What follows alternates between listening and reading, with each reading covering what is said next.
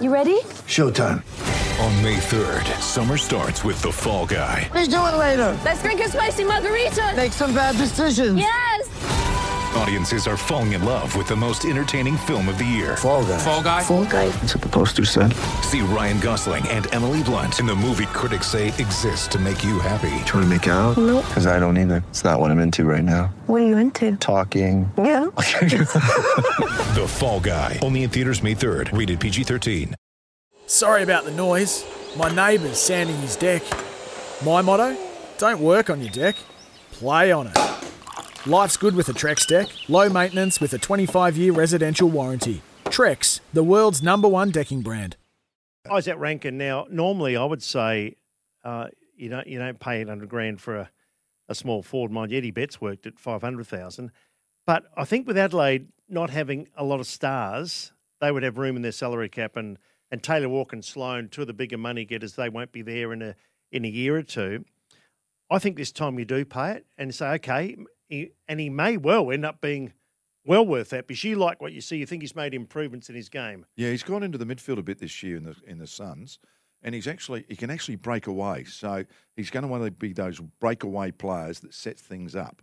He hasn't done it a lot, but he's actually been in the midfield, and I think he's added that to his bow or cross, whatever you want to call it. So I think he's an interesting player. How it unfolds, who will know? But there's a few in that regard, isn't there, like that? And a good small goal-kicking forward is something that everyone wants. I thought you'd be excited if you had Rochelle, Rankin, and you love McAdam. McAdam's becoming your love child. Yeah. You got 3 X factors there. Yeah, you have. Throw in Walker, who's also that, and he's probably got a couple more years left. Phil Thorpe, Fogarty. And the other thing is that there's probably some others.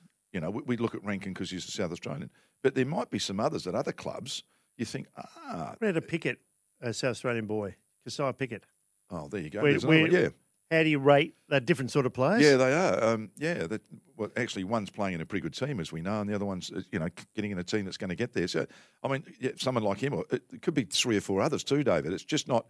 I mean, you know what? You got to talk to 10 to get one, and I think that's what the Crows will do. Did Stengel surprise you? How well he's got? I know he's in a lot better side. Yeah.